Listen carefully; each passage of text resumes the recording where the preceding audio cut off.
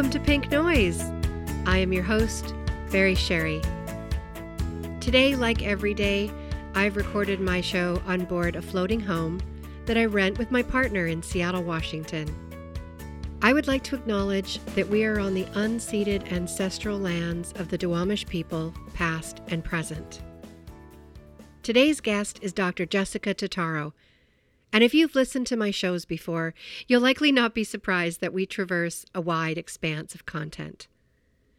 We begin by diving into a story inspired by her own work as an intimacy coach, and follow that thread through the first half of the program because I was so engaged as she described her journey of discovering her own sexuality and how that gave her access to revealing her gift as a truth teller. Somehow we managed to dance our way to the topic of racial justice and collective grieving. Grieving for traumas caused by our white-bodied ancestors. I'm still learning about this process, and you'll hear me admit my resistance to it later in the show. I hope you stay tuned. And now, let's jump in. I'm happy to have you here on Pink Noise. I'm happy to be here. So I was listening to Under 10, a podcast about intimacy. And there was this episode that I was listening to in the car with my partner. And I loved this idea of using timer for a makeout. So we spend this day skiing, and full disclosure, I hadn't downhill skied in almost 25 years. So I was really nervous about my body and whether or not I'd even be strong enough to, go down the mountain and then go back up and want to do it again and again and again and again and make the lift ticket worthwhile. What I discovered is I remembered how much I loved skiing and what a joy it is to be outside in nature with that amazing fresh air on the mountaintops and swooshing down the slopes. And I couldn't believe how quickly it came back to me. And so here we were now after lunch, 8 runs in, and we're talking about going back up one of the bigger lifts. And we parted ways with his son, who's a stronger skier and loves to do the Black Diamond. So we were still playing on the Blue Run. And as we get off the lift, I said, let's go find some trees and make out. Nice. And so we did. And when we pulled off and we got out of our skis and we walked over to where sun was shining between some trees off the path, I said, how about we set a timer? Nice. And we set a timer for our makeout. And we just lied in the snow and smooched. And it was so cute. And we had our snow gear on. But the stealing away that moment of intimacy, people were going down the mountain way over there. They couldn't see us. And we were just having this exquisite quality time. And when the timer went off, neither of us were ready for it to be over, but we remembered your words. Yes. And I'd love for you to just say again why honoring the timer is so important. Happy to do it. Your audio listeners are missing out because I can see your face, and it's so it's really delightful to see your joy and see you cover your mouth with your hands like a kind of naughty, being caught in a naughty act that you and your fiance huddled in the trees and had a little makeout between ski runs. So sweet to hear that you immediately put to practice my suggestion in my podcast, which of course, as you said, is an intimacy podcast of 10 minutes or less, weekly shorts that come out. And each week has a homework, an action step or steps that I encourage listeners to try. The premise of the entire podcast is intimacy is something that everyone can learn, like a language or an instrument or a martial art, something that takes practice and with practice opens up and becomes fluent. or more fluent. So every week has a practice. And this week's title of the episode was How Using a Timer Can Be Sexy. And so I actually spent about half the episode talking about using a timer, not for makeouts, but around the kind of things in life that are a little scary. It could be like a task you don't want to do. Like this month, I had to finish my taxes. And I did time contain it because I was like, I don't want to do this on my Saturday, but can I do it for an hour? Yes, I can do it for an hour. And I set a timer. Also, how using a timer can be super helpful for non-sexual connection that takes a lot of vulnerability. Like, wow, we as a couple always avoid this particular topic. And we need to talk about it. Can we talk about it for 15 minutes or 30 minutes? It's hard to think, oh my gosh, we're going to be here forever. I got to keep my heart open for who knows how long. No, can we talk about it for, 30 minutes? So the idea of the timer is a little hack to help us do the scary things. And what happens when we don't know how long we're going to be somewhere is that our defenses get loud, our anticipatory mind gets loud, and we can't be present. So in our sexual connection, and I mostly call it sexy time, right? Sexy time can be cuddling with clothes on. Sexy time can be holding hands and eye gazing. It could be deep breaths together, okay? Could be a makeout, could be sex. Sexy time, defined by you. But the idea of using a timer for sexy time is that the question of what's going to happen? How long are we going to be here? Do they want more than I do? Do I want more than they do? Are they enjoying it? Right? Like raise your hand wherever you are. If these thoughts go through your head too, there's very few people for whom they don't. Okay. What happens between our ears usually is more, plays a bigger part than what happens between our legs in terms of creating healthy sexual and sensual connection. So all these thoughts going through the head means it's a little harder to drop into the body. It's a little harder to even receive the touch of our partner's warm breath against your cold face, right? I can imagine in the snow how nice that was, the temperature. It's hard to be there. And more than ever in life, from my perspective, we have the opportunity to be present in the things that nourish us, that uplift us, that fulfill us, that energize us, that inspire us, that relax us. Just relax us, okay? Body time, touch time is such a powerful way to down-regulate the body, to say to the body, you're safe, it's okay. We can't guarantee what's going to happen in the next minute, but right now we've got each other.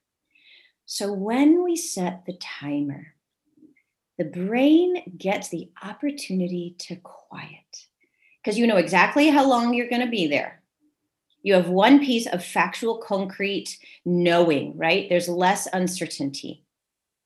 I don't know about you. For the most part, my sexy time is variable. Can be longer, can be shorter, right? It's something that doesn't have a typical containment. So when we set the timer, it's also like, oh, here's this unique thing.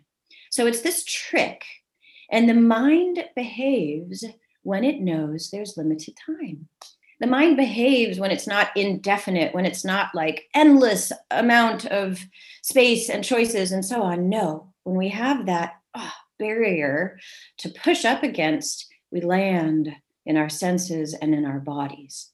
So the reason, your question, why is it important to respect the ding, as I put it in the podcast, is because what you've done there is made an agreement with yourself. You've actually set a boundary for yourself and your partner. You've said, this timer, I'm going to respect it because it's going to benefit my brain. It's going to benefit our connection. It's going to help tame this thing that's so hard to tame. I find my brain is hard to tame. I'll be honest. I'm working with it in particular ways these days. It's like a wild feral beast that's just like, foaming and hissing. And, so how do I tame this wild beast so that it gets out of my way so I can have the life I want? Oh, well, when I respect the boundary, when we overstep the ding, Oh, honey, just 5 more minutes. Oh, I just want to go a little further. What happens is we disrespect something in ourselves that will erode the benefit.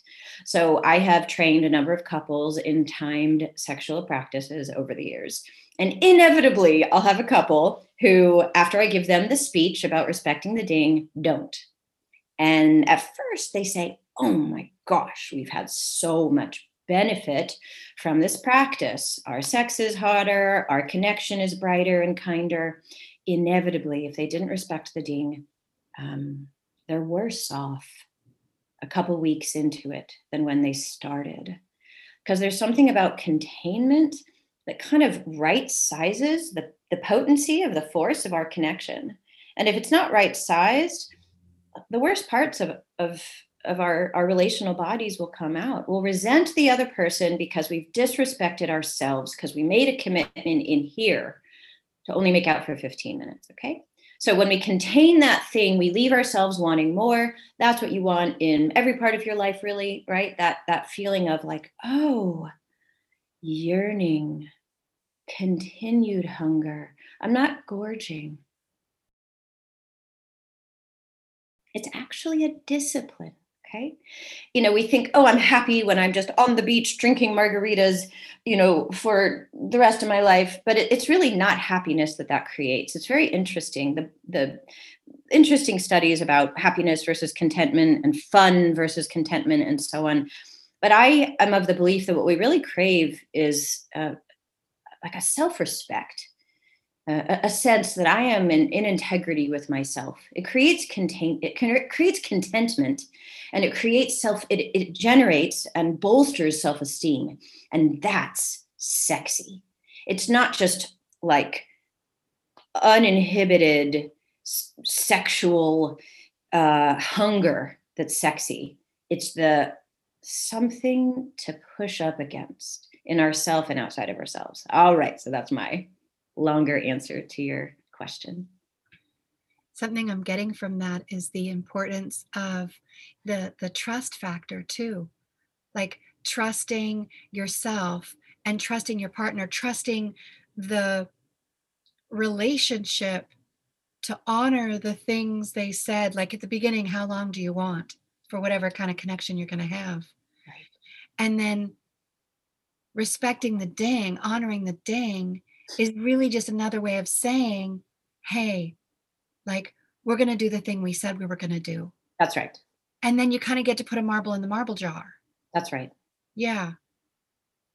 I can remember in past relationships not honoring the thing we said. That's right. And watching our relationship trust erode and dissolve. Yes, we need rails.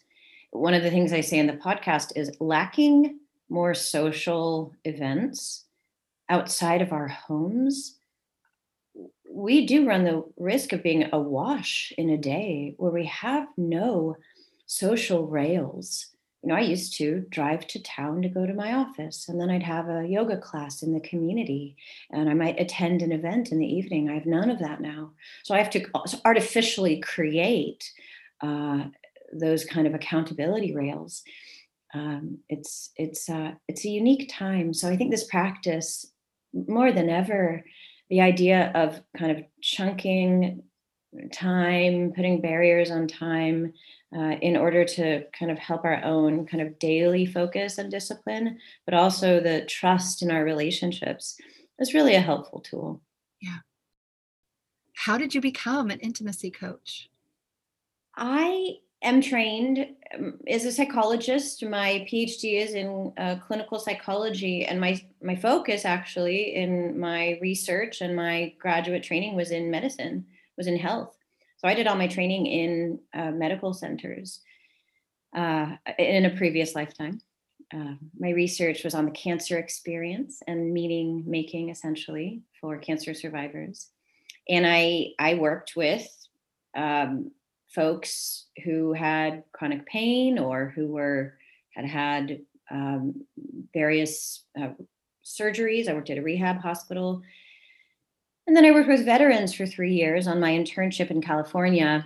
And then the first 2 years of my career as a psychologist, I was at the Austin VA, the mental health clinic. I currently live up here in Washington, but my family and my start in life was in Texas. So I went back to Texas to work in Austin as a VA psychologist. This was 2009.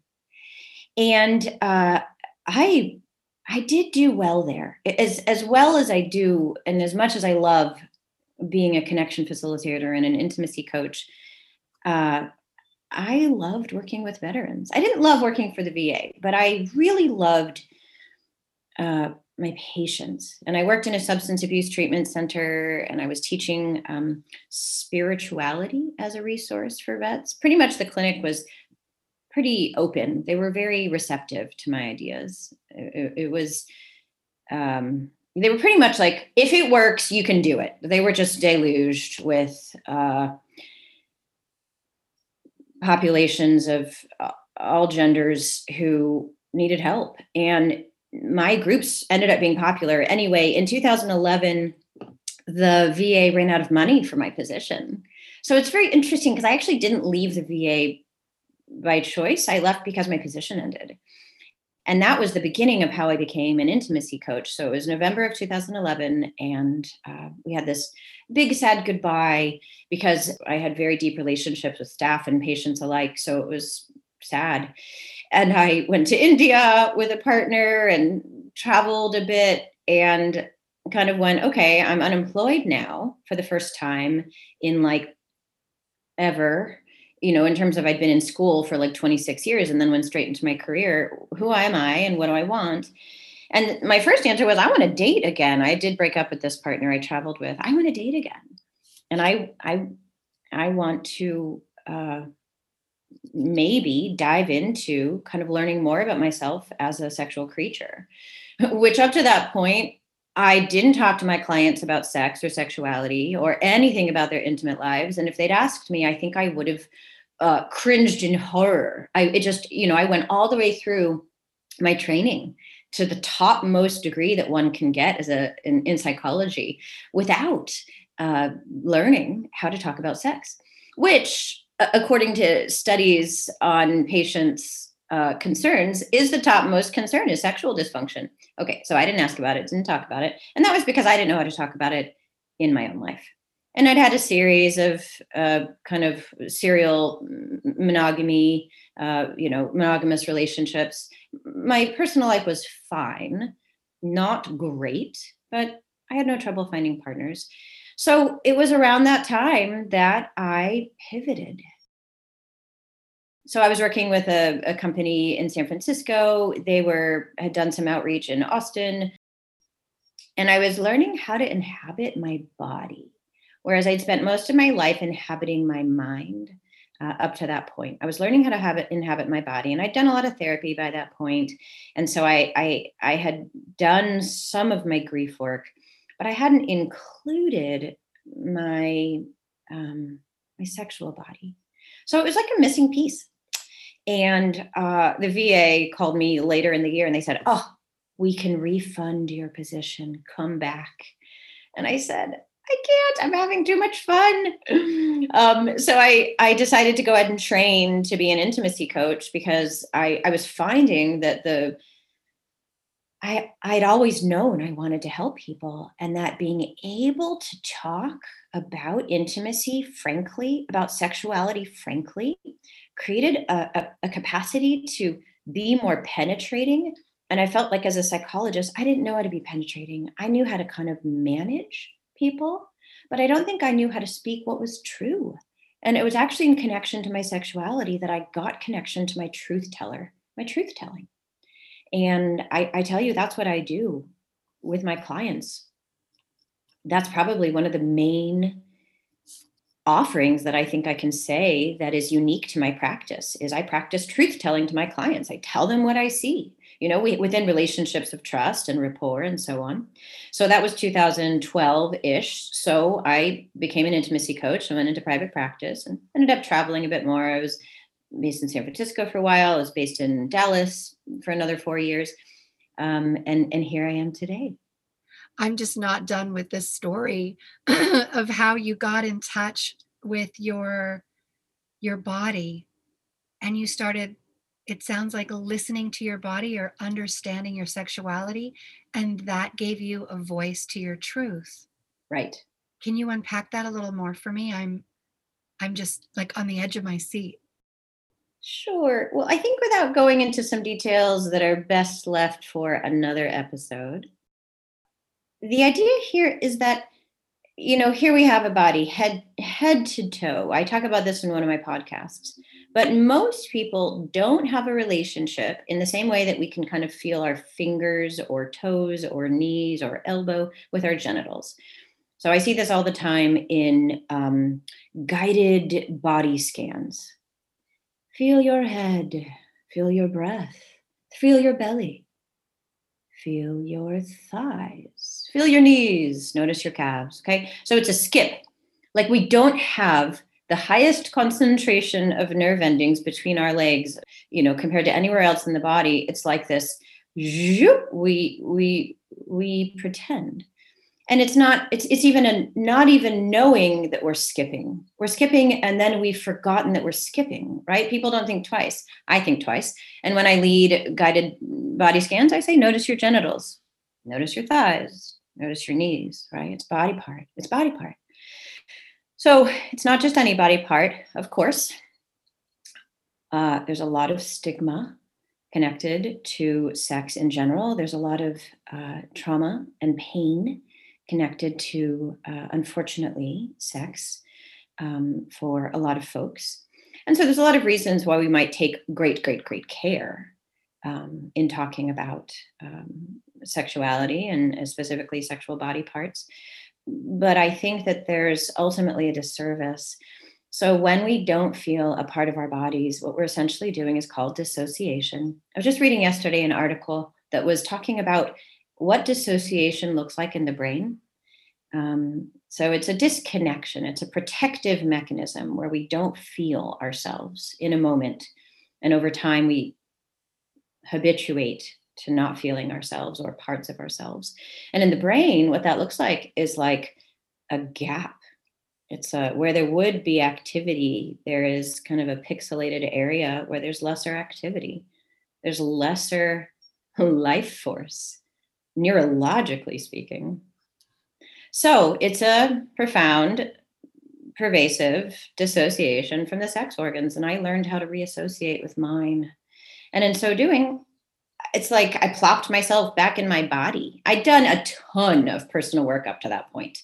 I trained to be a yoga teacher, and I traveled to India, and I'd done sweat lodges, and I'd done a lot of therapy.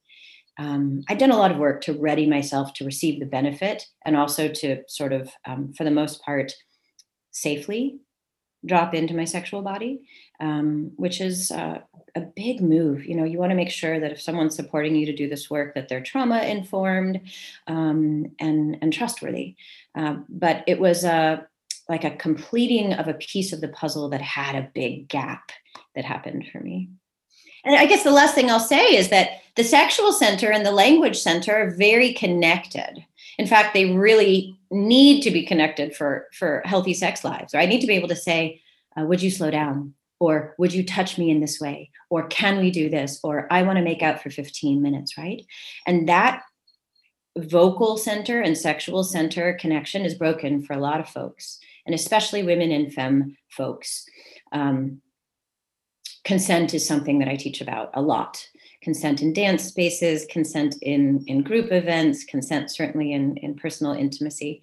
So it really was an exciting turn in my life, and I've been teaching from it ever since. And teaching intimacy is not just about sexuality.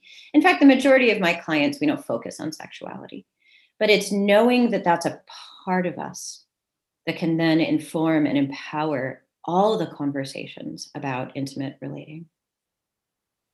When you speak about the importance of being in your body, having language for asking for what you want, naming your genitals as part of who you are,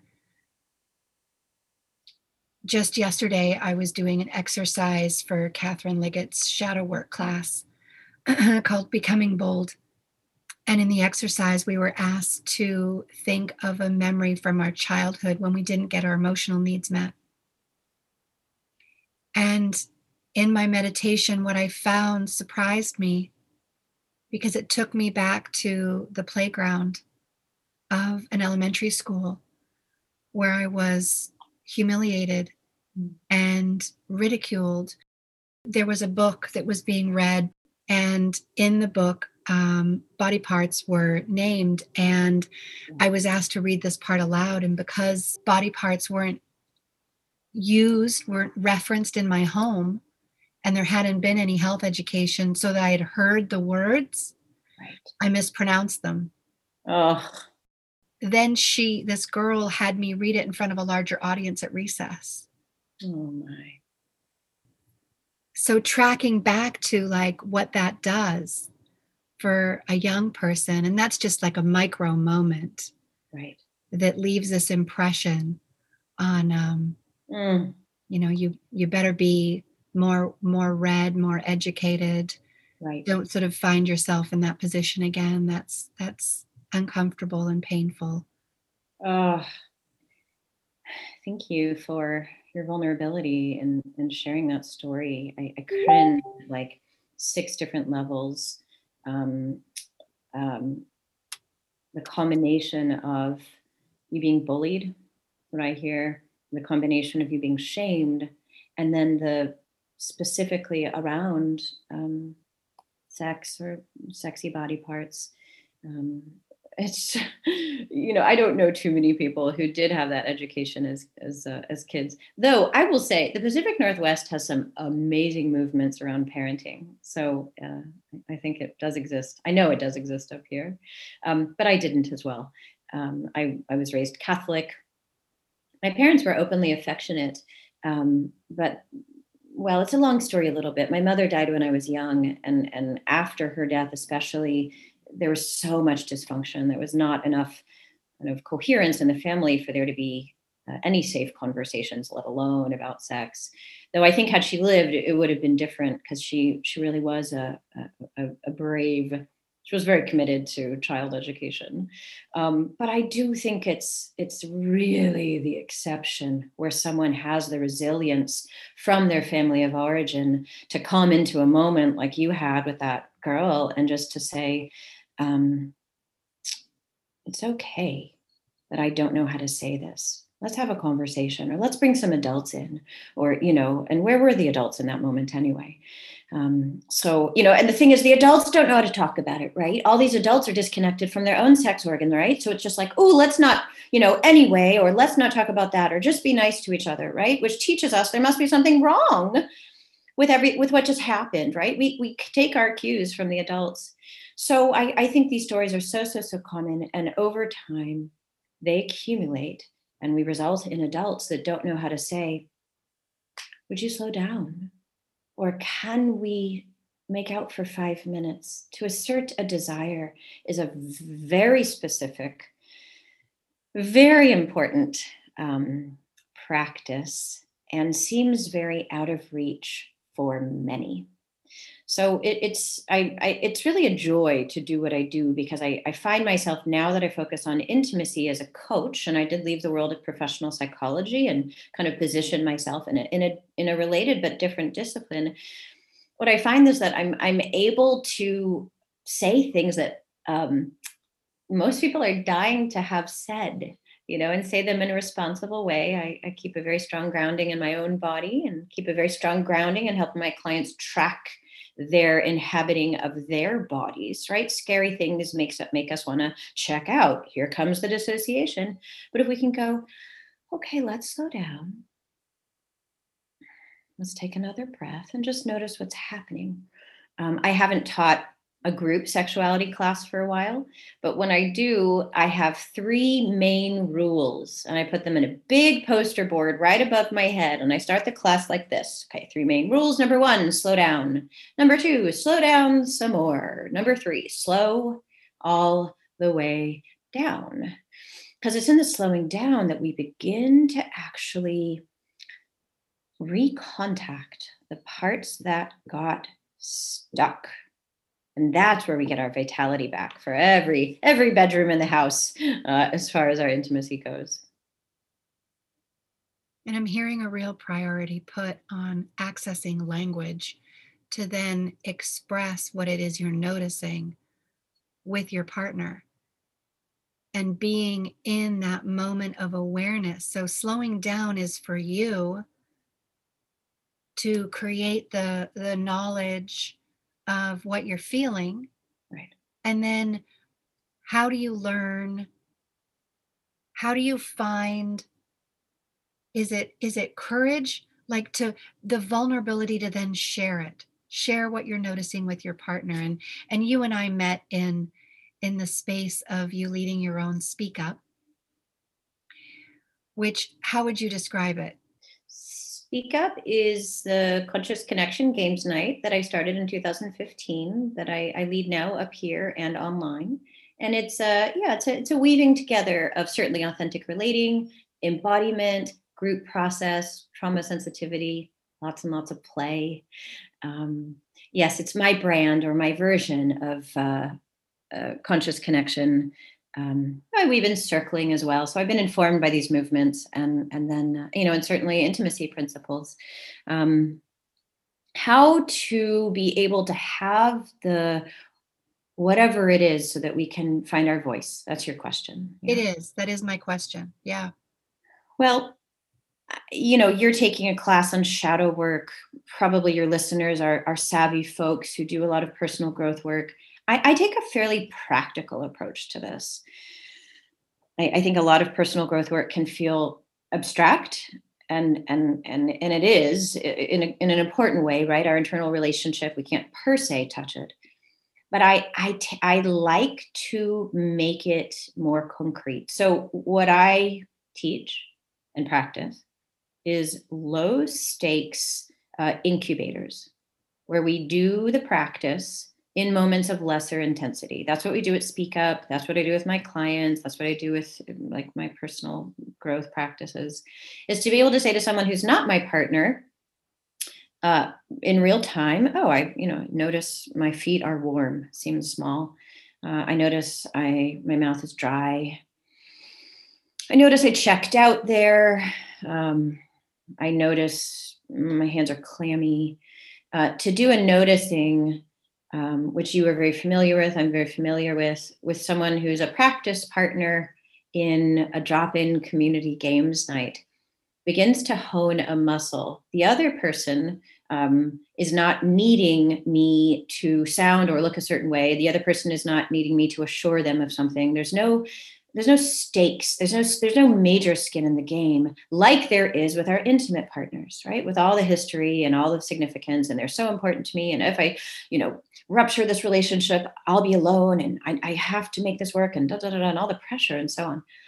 So I say reps, which is a term that Resmaa Menakem uses, and I might have heard it before, but I think the way he uses it, the author of My Grandmother's Hands, which is a body-based program for unlearning and healing racism.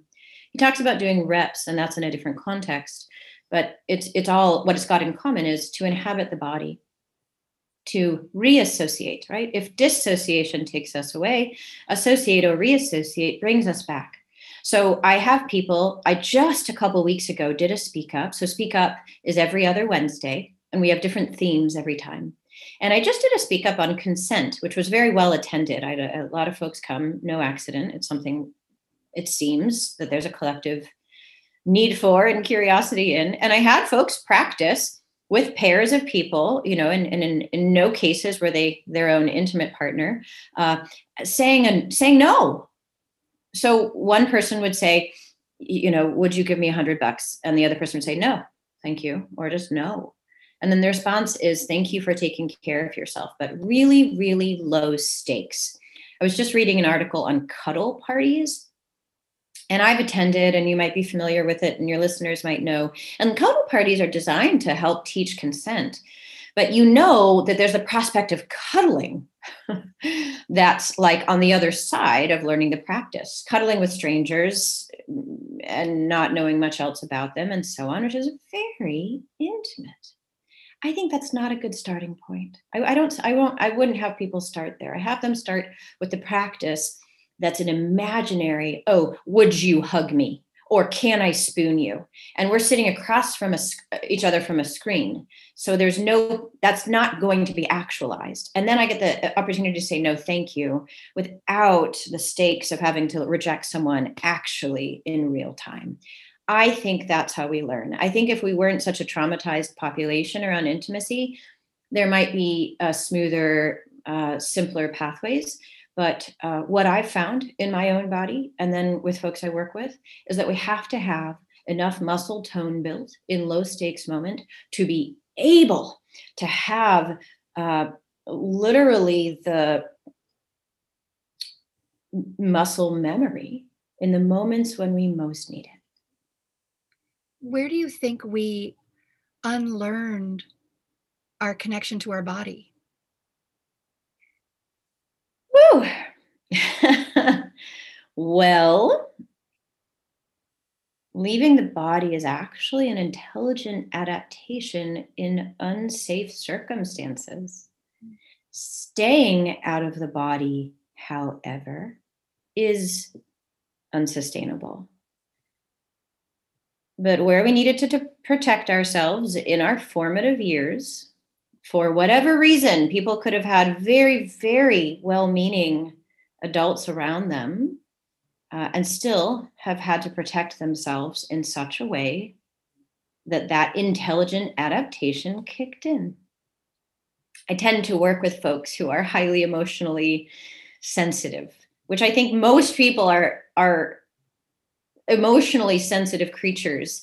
But I tend to get in my practice very creative folks, and folks for whom their level of sensitivity as children didn't match the environments they were in. Right? The need to be able to cry on a rainy day, right? The ability to feel the fullness of life as a child, which I advocate for as an adult, to feel the fullness and the poignant, sweet, painful wonder, every day. And in the pressures that happen, and the economic pressures and the relational pressures, there's so little support that so many adults get, and never you mind if they had to be single parents, so that the misattunement really was part of a larger system of families not having the support they need. So I don't hold parents at large as bad. I think we have an enormous cultural gap and oversight in terms of emotional intelligence and attuning to children. And so I think that's a fairly common experience, to get into adulthood and not know how to turn off the mechanism that grew from need, but now is no longer needed, and now is actually serving to undermine a person's ability to have a vitalized life. It's complex, but that's maybe a simplified version. Thanks. Yeah. I seem to be having a lot of conversations around relearning, like getting back to the curiosity of a child without judgment and assumptions, before we knew how to label and damn people and populations and experiences as being good or bad. There seems to be a lot there. Well, there's a piece I can comment there if you're open. So we're talking about, forgetting, basically, kind of forgetting how to be in our bodies. And you and I are also doing anti-racist work in one of our groups, and we're talking about white supremacy as in the air and water of our culture. The idea that the white body is the supreme body against which all other bodies are measured. So anything different from that is less than white supremacy. And so this dissociation, epidemic dissociation, I think has a lot to do with the way that white supremacy has infiltrated and infected our knowledge of ourselves and our safety in the world. And if we're always trying to fit within a narrow idea of what is like safe and good, and we know for certain that anything less than that is going to be not just like demeaned, but possibly executed. I mean, we're talking about truly a question of survival. Um, then we will hide. And I mentioned Resmaa Menakem. My book is my laptop is actually propped up on his book, so I'm like looking at his name. It's so funny. It's a pretty nice metaphor. But he talks about the history of white on white trauma and persecution, and in Europe before the white colonial settlers came to this continent. And so it's like an inheritance of trauma that then became white on people of color, white on indigenous, white on white certainly as well. Okay, so all of this is to say, the remembering I've come to believe isn't complete without considering race and our positionality, as some of my mentors call it. I've been working with the group Holistic Resistance with Portia Bede and Aaron Johnson and that team, and they're based in California. And they've really helped me as a white woman. My ancestry is Jewish, my skin is white, as a white woman, to figure out, how do I integrate a race consciousness in my work to remember? Because I'm pretty certain that I've dedicated my life, whether it was in professional psychology, now in relationship work and intimacy coaching, I'm pretty sure I've dedicated my life to reclaiming my vitality and helping others around me do that. And not just one-on-one, but as you know, my specialty is working with groups of people. And I'm really coming to believe that it will always be incomplete and insufficient without adopting an anti-oppression lens. That this has played a huge part in stealing our vitality as humans, including white humans. And that in order to show up as allies, genuine accomplices for people of color, I believe we have to grieve. This is some of my answer to the question of, how do we show back up in our bodies? So I've talked to you a little bit about my writing about grieving, and my own personal grief practice is only, as a practice, like as a dedicated practice, it's only 3 years old. But what grief, I believe, does is crack open those parts of us that got sealed shut. And grief cracks it open with its antidote, which is feeling. Up here in the Pacific Northwest, as you probably know, there are grief tenders. There are leaders who lead communities, who gather people together in circles when we can be in person, and it's been online since the pandemic, where we tend to our grief. And that can sound like the most, oh my gosh, threatening, horrifying, scary thing to most people. And I've tried to kind of, make it less threatening to folks who I've invited. But the idea is basically, we will be in a space and take all the measures and do all the grounding and do all the blessings so that it's safe for a big grief to arise. So I've been doing online grief circles now. This past year, I've done 3, I think. And I just wrote the grief tenders recently, and I said, can we do a more advanced grief circle? Like I'd like to notch it up a little bit, because I feel aware, Sherry, as I'm doing some of my own continued grieving. I mentioned my mother died when I was young, and I've had adult traumas as well. So I know grief well. I know sadness well. I feel it most days, some quality of it, and I'm grateful for it. And I also know that in order to be able to metabolize the big feelings, to not drown in them, to be able to engage in the world as I wish, to engage with my husband as I wish, to be present as a teacher, that I really can't do it by myself. I think white supremacy tells us we've got to figure it out alone.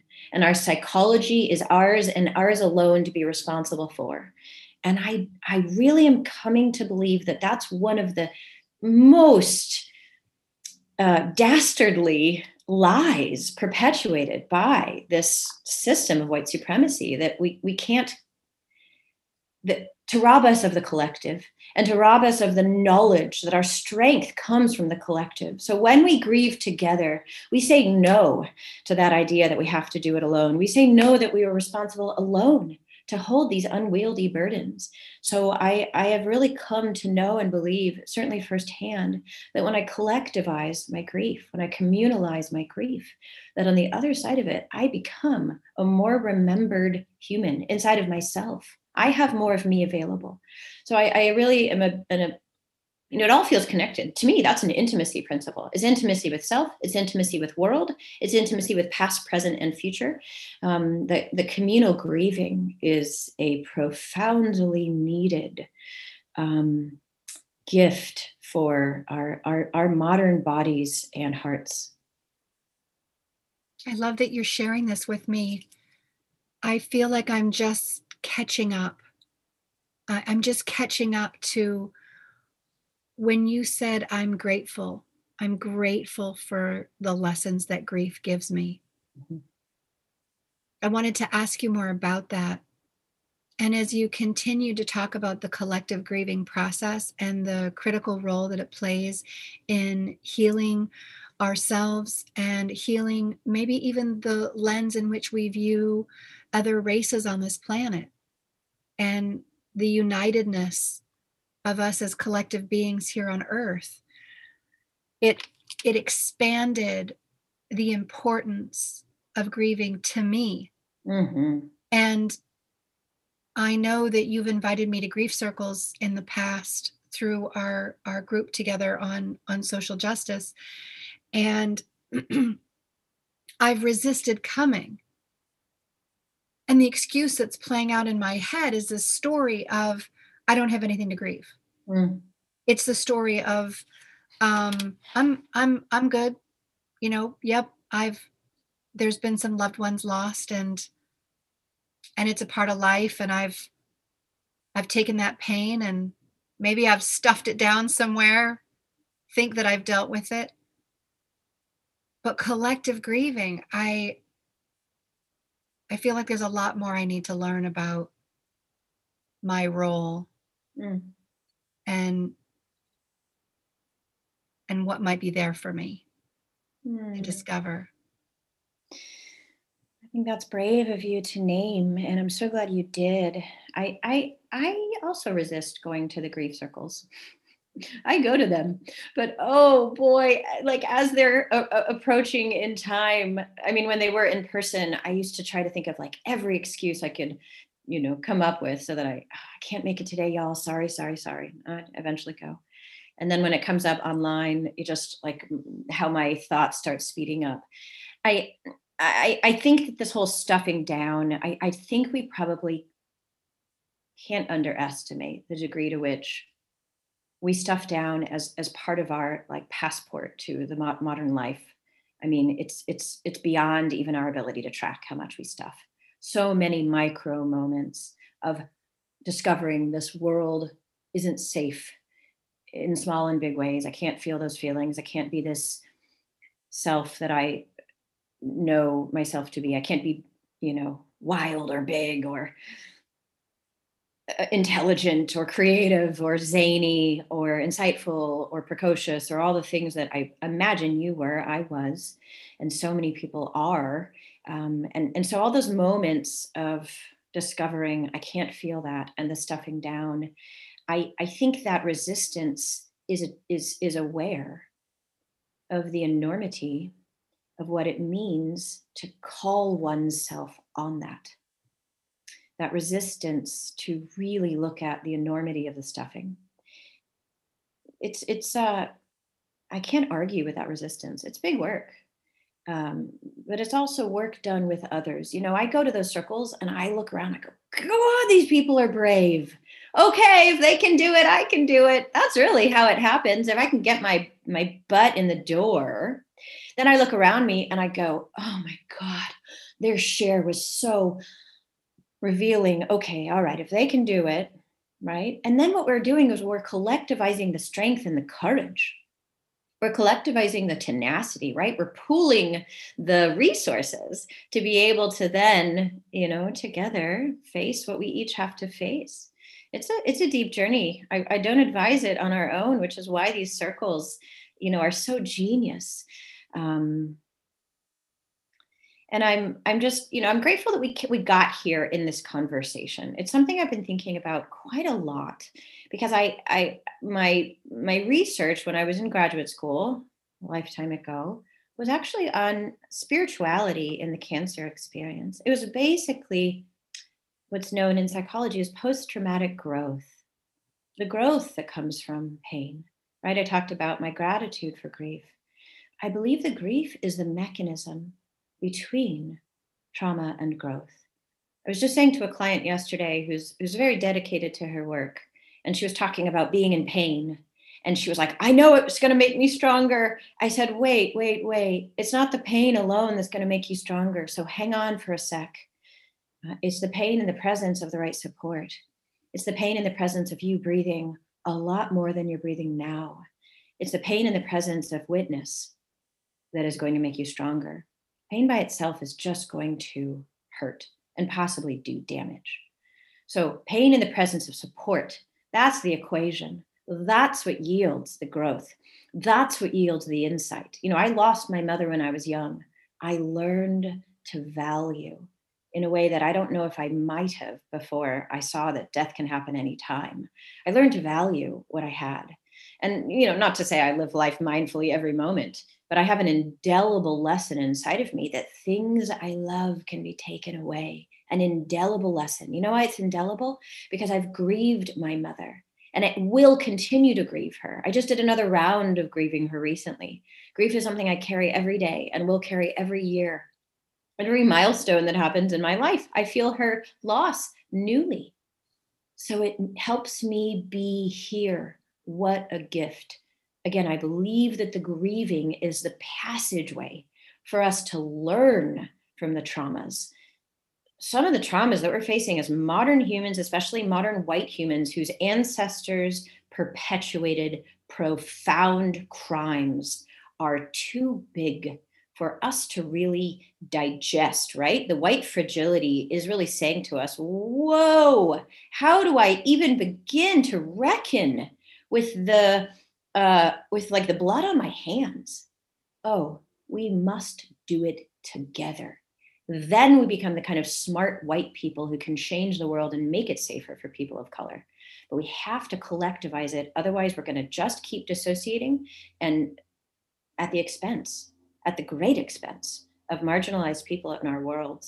So I actually believe it's a responsible thing to do, to grieve. I really believe it helps us get our chops to be able to face the world we want to change. The big word here for me is community. It's doing it together. And when you described your resistance to showing up in the grief circles, it reminded me of how I felt saying yes to our racial justice work together. Yes. And I was using this resistance to time, this most precious resource. How can I give up this amount of time to do this open-ended work that has no SMART goals attached to it? And I'm reminded all the time in my meditations why. All roads lead back to this work together to realize how deep the pain is in our DNA, in our white bodied DNA, from generation of generation to the ancestors who felt they were entitled to take from other bodies who were different than theirs. Right? And we wonder where self-loathing comes from. Right. Yeah. Ooh. Yeah, let's just take a breath on that. Yeah, so here's a collective, right? Sherry and Jessica. We get to face each other and say, yeah, I have resistance to doing the social justice work. Yeah, I have resistance to doing the grief work. Yeah. I'm going to let you see me in my resistance. So I have just countered shame, right? Shame only works and only gets us when it's in the shadow. Oh, I've just put it in the light. Okay, yep, I have resistance. Now you know, and you're still smiling. So I get the sense that I've not been kind of kicked out of, whatever this connection is. So we get to kind of lean in all the parts we want to hide, all the parts we believe are unlovable. Let's bring them.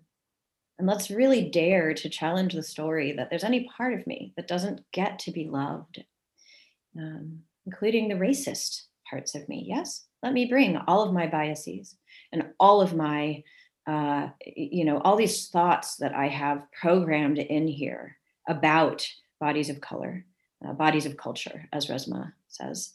And let me admit them, right? Admit, even like it's like hard to access, but let me do the work to show myself the what's under the rocks of my psyche, right? If I really look, and then with your help, be able to integrate, right? Forgive, grieve that I might have these kind of disconnecting thoughts inside, right? It's like being programmed against my will. And yet, right? There's a great presentation that both you and I attended called Am I Racist? Right? The important question. And that's actually just the starting point, because the question is, what am I doing about it? Because if we're here, we have racism, right, in our bodies. Okay. So I've really learned, I did a lot of anti-racist work in graduate school, and then I put it down, which is part of white privilege, to not make race important for a period of time when I was setting up my career and kind of recovering from burnout. In the past year, and since George Floyd's murder, I've picked it back up, as you know.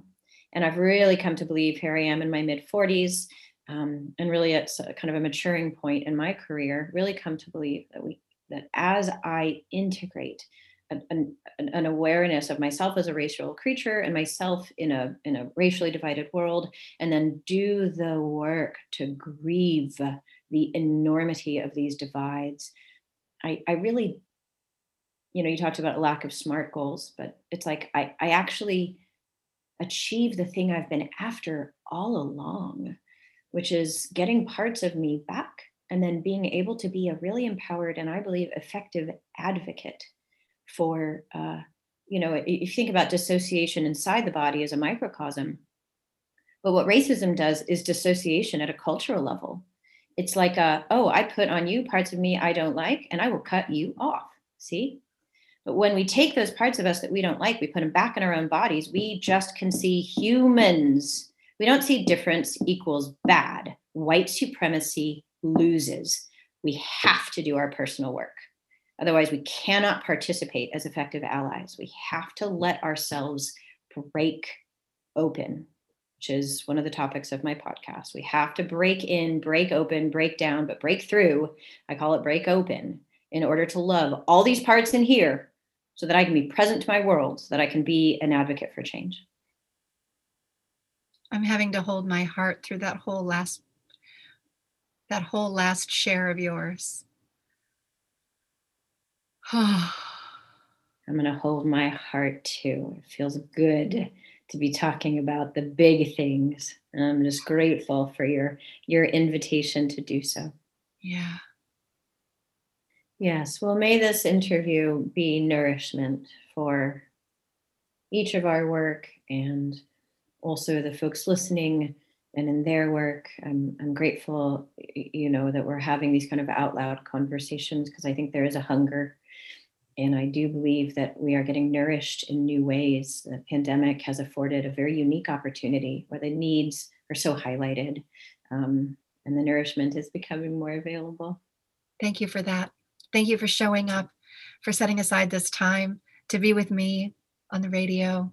It was really a treat, Sherry. Thank you for inviting me.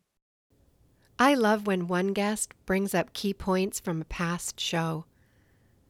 I'm connecting the dots from Heather Fantine in episode 21, talking about post-traumatic growth and the gifts of grief.